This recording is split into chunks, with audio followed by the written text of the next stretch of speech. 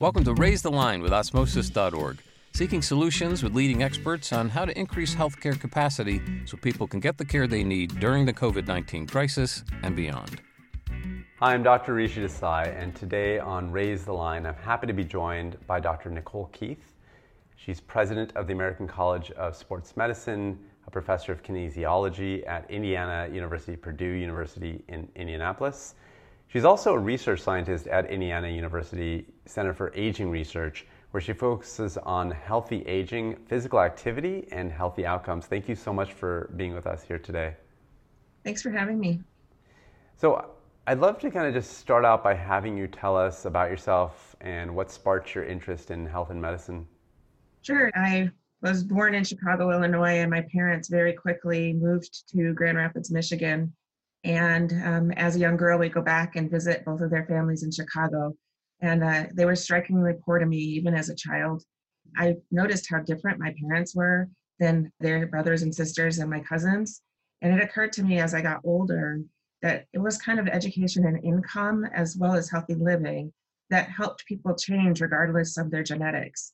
And that's where I started on this healthy lifestyle quest to learn how to help people who may not have education and resources still live a healthy lifestyle.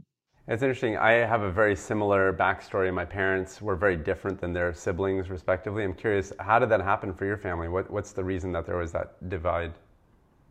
Well, my mom and dad both decided to go to college, and they were the only ones of their siblings who could. They did well in high school and went to college and left Chicago to go to school in Michigan and progressed from there. My mom went on to get a master's degree and her PhD, and my dad went on to get a master's degree. And they just did really well. And I think that was just the difference. Nobody else in their families went to college. And for them, were they also first generation in college? Like if you look at your grandparents on both sides and so on and so forth?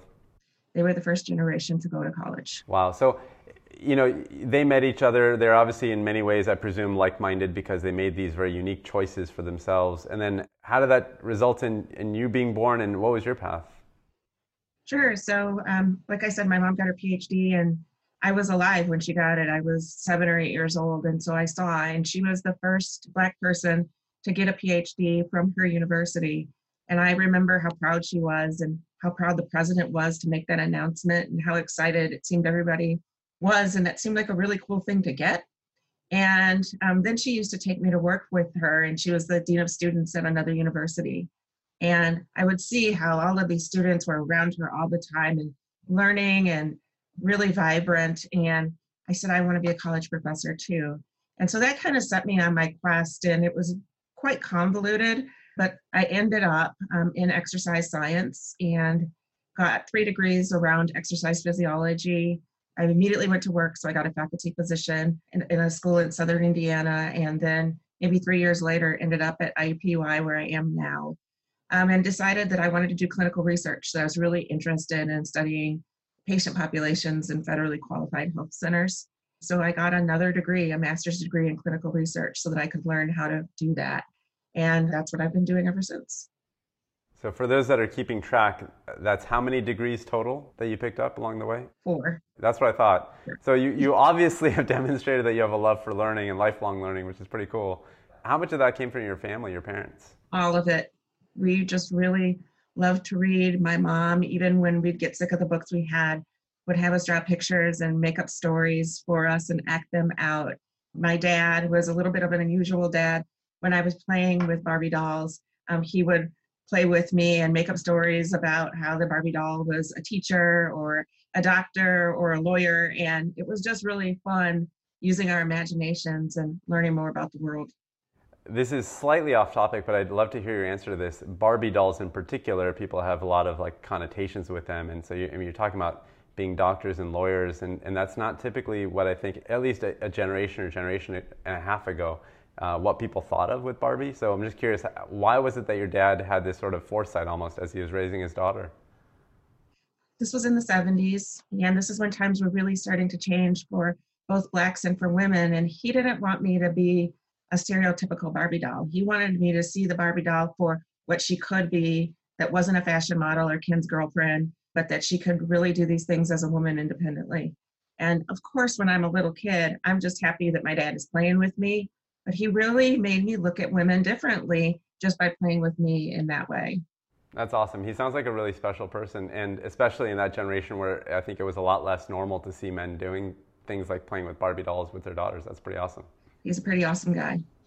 Well, here you are, president of the American College of Sports Medicine, and I think if you're going to go down those gender lines, also sports in general is not thought to be something that little girls are necessarily encouraged to go into. So I'd love to hear your thoughts about how you decided to become president of that association. It wasn't a decision, it's an election. So I decided to run. There are a series of steps that you have to achieve before you can even be eligible to be a presidential candidate. And so first I just got involved because as a member, my first meeting for the American College of Sports Medicine, I noticed that there were very few underrepresented minorities. And there was a speaker there from South Africa, and he was saying some very disparaging things. It was pretty close to post-apartheid. And he was saying some pretty disparaging things that I was surprised to hear at a scientific meeting. And I started to look over my shoulder to just kind of get a gauge of who's in the audience. And all I could see were white faces. And I said, this is why he can say these things. And my friend, who happened to be white too, was sitting next to me and patted me on my leg and whispered, I'm so sorry that you have to hear about this or hear this. And I thought, she gets it. You don't have to be a person of color to understand that what he's saying is really racist. And so as I navigated the first meeting, I saw that there were very, very few people of color. And I thought that's not okay.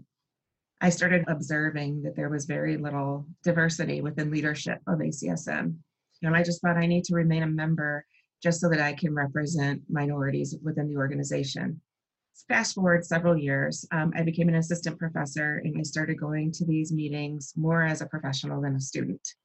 We had moved to Indianapolis. I was at IUPUI, and my husband was the executive director of the Black Coaches and Administrators. And I was in an elevator, and it just happened that I was in the elevator with the president and the president-elect and another colleague who introduced me to them. And they said, Keith, we're going to have a meeting with Floyd Keith. Are you related? And I said, sure, he's my husband. And they said, well, why don't you come? And I thought, great. So the first time I get a crack at leadership, it's because I'm somebody's wife and not because of my own scientific merit. But it's okay, I'll take it. If a door opens for you, you should walk through it, regardless of the reason why. And we had a really great conversation about diversity and lack thereof in ACSM. And I said, I don't think that the Black Coaches and Administrators is the right way to engage in diversity because they're mostly football coaches and basketball coaches, and they're mostly male. And it's really not what this organization is all about. So they liked my ideas. They invited me to sit at the awards dinner the next night. I did. And again, just all white people in this leadership banquet. And I said to the president-elect, we really should do something about the lack of diversity in this organization.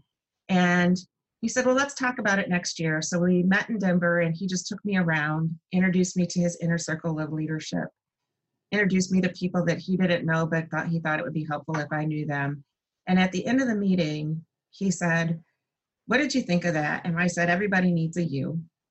Everybody needs a mentor to take them around and expand their professional network.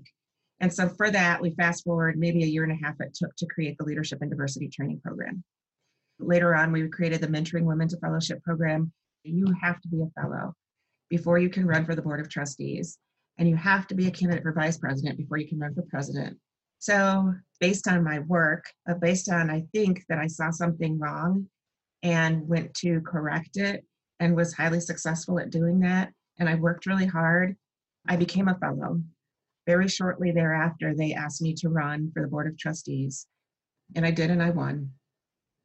Maybe a year later, after my 3-year term, I was asked to run for vice president. And I did, and I won. There are 2 vice presidents. It's a 2-year term, and after those 2 years, we ran against each other. My colleague won, and I lost.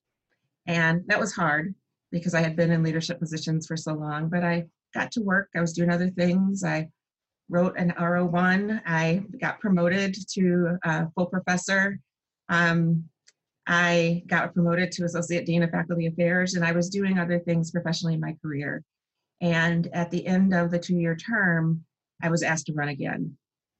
And my husband said, "Do you really want to put yourself through that?" And I said, "I have been for almost 20 years complaining about the lack of diversity in leadership. And if I don't run again, then I'm a hypocrite. So I'm going to run again." And I did, and I won. And so here I am. That's a remarkable story, and I almost love the fact that you lost and then you won, because it makes it even more poignant, because it kind of sends the message that you don't always have to have the winning history to try again. I think that's really impressive. Thank you. Absolutely phenomenal story. I'm hearing from you, you have some personal mentors, your partner, your parents. Do you feel like that's one of the challenges that you guys are trying to essentially put out there for young people coming up behind you, is give them a chance to have the same sort of mentorship that you had as well? Definitely. Not everybody gets great parents, but some people do. And you really should always engage in your parents for advice. They know you better than anybody in many cases. Teachers serve as mentors. So elementary, middle school, high school teachers serve as mentors, and some of them stick with you forever.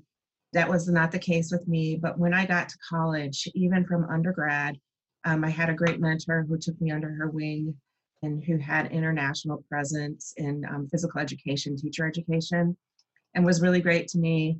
And then I got to my master's degree program and really connected with a professor who went on before me to become president of ACSM as well, is in my life today. And I've got her on speed dial, and she has been really wonderful in getting me through the rough times of graduate school and tenure and promotion. But then within ACSM, I'm thrilled to have many peer mentors and many mentors who are ahead of me. And I do think it's our responsibility to play it forward. People helped us get to where we are, and it's really important that we help people along the way. You know, and a lot of what you do and a lot of what you're talking about in your role is around health, longevity. COVID-19 has obviously made us reframe some of those ideas. I'd love to get your thoughts on the pandemic from your lens, both maybe personally, but also from your standpoint of a president and your membership. Right. So it has gone through phases. And at first, it seemed like people were in denial and really didn't want to alter their habits. But then pretty quickly, we saw how COVID-19 was spreading from state to state, and a stay-home order was issued, and many people took that to heart and did stay home for the most part. But I started noticing towards the end of March, beginning of April, a lot of physical activity happening outside. A lot of people were working in their yards. You would drive past Goodwill and you would see somebody cleared out a room. People were doing some self-organization and some self-care. And I thought that that was really awesome that this pandemic made people take the time to pause and take care of their property if they had it. I also saw a lot of people exercising outside. They were in parks, taking advantage of green space in their communities, or sidewalks or bike lanes. And it made me realize that these amenities are not amenities at all, that it's necessary for community planners and policymakers to make sure these spaces are available and free so that people can take advantage and exercise outdoors when it's safe. And so that was another kind of benefit of the pandemic, physical activity in the house and in the yard, and also physical activity out in the community. And so it kind of was a really great experience that was happening in the beginning. And then cities and states started reopening. And I got this other impression that was people aren't into prevention. And so in my profession, we're always telling people you need to be physically active because it's going to slow or prevent chronic disease. You have to eat healthy, you have to get enough sleep. And these are all activities related to prevention, but it's way down the road. For most people, those chronic diseases aren't going to show up for decades.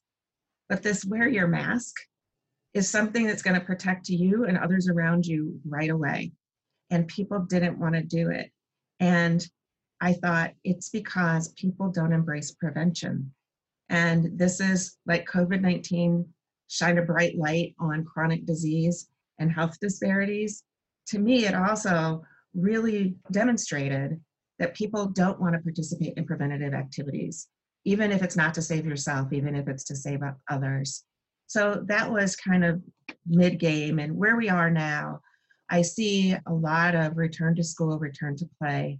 And the American College of Sports Medicine, and especially our initiative, Exercise is Medicine, has posted on the website several documents about how to do that safely and what the safest activities are and what might be a little bit more risky. And as you can imagine, it goes from non-contact, really physically distanced sports to full contact sports being probably something that you should delay. But again, somehow this health issue has become so political, and it's a little bit confusing to me because everybody should want to be healthy and everybody should want to protect themselves and each other regardless of political power or affiliation. It's a great message, and it also kind of reminds me that we live in a very unequal world where some communities just don't have parks or roads where they can kind of go walking, and other communities have lots of that stuff. So it makes it easier from a motivation standpoint if you can just go right outside and do something versus if you have to go across the city to enjoy something like that. That should be a shared public service. Here in Oakland, I don't know if you know, but our mayor actually shut down lots of roads to make them walk friendly, and actually I think it sent a really good message, and I hope that they leave them shut down so that people can continue to enjoy the walkways, because I think it just, again, this is I think stimulated by COVID, but I hope it just continues afterwards. I hope so too. And I made that observation back in March. And in July, we released the ACSM Anthem American Fitness Index. And one of the data points that was really striking to me was that the healthiest cities, so the cities that ranked in the top 10, and I think Oakland was probably one of them, Indianapolis was in the bottom 10, but the cities that did the best were those cities where they had more park expenditures, they were more bikeable, and they were more walkable. And so we talk a lot about personal responsibility for healthy behavior, but like you just said, if there's no place for people to do it, if the cities haven't invested in parks or bike lanes or sidewalks, then it makes it really hard for community residents to participate in those activities. Clearly, we're very like-minded on this point. Companies think of ROI, return on investment, and it's hard to measure return on investment for a park where kids feel safe to play because you don't really see all of the good repercussions of that, and it's hard to measure them. That doesn't mean they don't exist, and doesn't mean that they're not immense. And so I completely agree with what you're saying. Yeah, Rishi, and the other hard part is when you look at those cities, and if you look at AFI and you look at the percentage of people who are physically active, and then the percentage of people who have comorbidities like diabetes and heart disease and high blood pressure and high cancer, and then you look at the park expenditures, you can't say there's a direct relationship because it's not really longitudinal data following the same people, but boy, there's a correlation. And if policymakers can't look at that and see, I can't track this neighborhood in short term, but you certainly can in long term, and see that there is a return on investment. Yeah, absolutely right. And there's so many decisions that we make with impartial data. And so this idea that we need perfect data, that doesn't exist anywhere. So I think we have to do with the data we have. And the data we have is what you just said, is that there's a strong correlation between healthy spaces and healthy living. It's obviously the right thing to do. It also happens to be the cheaper thing to do. Absolutely. Which I don't think people always realize. I'd love for you to speak more about exercise as medicine and why you're finding that in some populations that really resonates, but in others it doesn't. Can you just tell me more about that? Sure. So for people who don't know, Exercise is Medicine is an initiative. It's about 13 years old, delivered by the American College of Sports Medicine. And in the long run, the goal is to make physical activity a HEDIS measure. So something that every physician in every clinic does, like take your blood pressure, your height, your weight, ask you about your physical activity participation. But while we're working on that, we're really encouraging healthcare providers to talk to their patients about physical activity participation. And if the patients are not physically active, then to refer them to a community resource. And the reasons they may not be physically active will determine which resource. So if you're somebody who is active all your life and you just moved to a new place and got really busy with your job and you really don't know where to go, then they might refer to a park or a green space and just say, here's a really great place to jog or walk or bike. If you're somebody who has absolutely no idea what to do, then the referral might be to a community location like a YMCA or some other kind of fitness center, or it might be to a specific fitness professional. But the idea is for physicians or other healthcare providers to talk to their patients about exercise and then do the referral.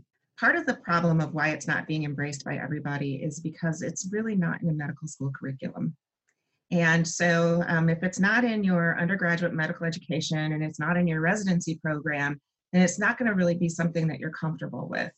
And so we're working really hard, and at Indiana University School of Medicine, where I am, it's part of the residency. They have a healthy lifestyle rotation, and we're part of it. And so we're talking to residents about how to bill, what the ICD codes are. It's really important. So part of it is, if you don't learn it when you're training, then you're probably not going to just pivot and do it as part of your clinical practice. The other part of it is that we have to do a better job of making the referral process easy. We know that there's a really finite time that you have to talk to your patients, and that we have to make it so that you can quickly get this message to your patients. And then I think the third piece of it is that many physicians during their training stopped practicing healthy habits and didn't go back to it. And so it's really difficult to talk to a patient about healthy lifestyle if you're not practicing what you preach. We did a study a couple of years ago with our medical residents, and their rotation is over a period of years, and we followed them.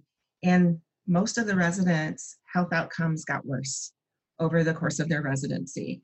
And so really, again, we're talking about personal behavior, but there should be some policy within medical school and within residency to at least encourage physicians in training and physicians who are going to a specialty to really take care of themselves for their physical health, but also for their mental health, because there is a concern about suicide rates in healthcare providers. Yeah, I mean, you're saying everything that I believe so strongly. I'll take myself as an example. When I went to residency, that was the time when I ate the worst, slept the worst, obviously, and just never, ever really got off my butt to do anything. It's terrible, because then I go into a room and try to convince someone of something I really don't believe in or I'm not living. And it feels like a very awkward conversation. I've never learned anything about it in med school, ever. And rarely do I hear people like you speaking about it. And if people could actually just focus on exercise, eating, and sleeping well, a lot of these chronic illnesses would go down, and quality of life would get better. I mean, we're in such a disease management model in healthcare. It's not even healthcare, it's sick care, really. Really, healthcare is what you're promoting, but the words get conflated. I think it's so wonderful to hear you speak on this. Well, thank you. And I really would like to see many more medical school curriculum pick this up, because we get really great reviews from our residents who take the class. But what I will say also, if that doesn't happen, and if there happens to be healthcare providers listening, that the Exercise is Medicine website has literally documents that you can download and hand to your patients about the importance of physical activity in every chronic disease, and they're available in English and Spanish. Nicole, one final question, which is, what advice do you have for rising students? You know, right now in our audience, we have tons of physical therapy students, some occupational health students, medical students, nursing students, you name it, and they're going into the healthcare workforce. Do you mind just giving kind of what you would say to them in terms of advice? And also just mention that website and spell it out, just because I want to make sure that they can get to it. Right, so the website is exercisesmedicine.org. And what I would say to all of those kinds of students is congratulations. That's the first thing, because not only did you graduate, so if you're in an undergraduate program, congratulations, you graduated from high school, you got accepted into college and you're matriculating. There are very few people in the world who get to that place. If you're going on to professional school or to medical school, you're amazing that you got in and that you were able to matriculate to this point. Makes you an amazing person. And everybody whose lives you've touched, they're all so proud of you, because it's really an amazing accomplishment. And then I would say, take care of yourself. It's a really stressful time, but you have to look back and say, I'm great. I'm doing this, and that makes me great already. That I'm really smart, and that I have the opportunity to change the world, to change my little piece of the world. And give yourself a break. Don't be so hard on yourself. You will stumble. All of us stumble. You will change your mind. And that's okay. You have to follow your dreams. But again, congratulations, because what you're doing already is fantastic. Thank you so much, Dr. Keith, for being with us today. Your wisdom is very well appreciated. Thank you for inviting me. It's been a great conversation. Awesome. Well, I'm Dr. Rishi Desai. Thanks for checking out today's show. Remember to do your part to flatten the curve and raise the line. We're all in this together.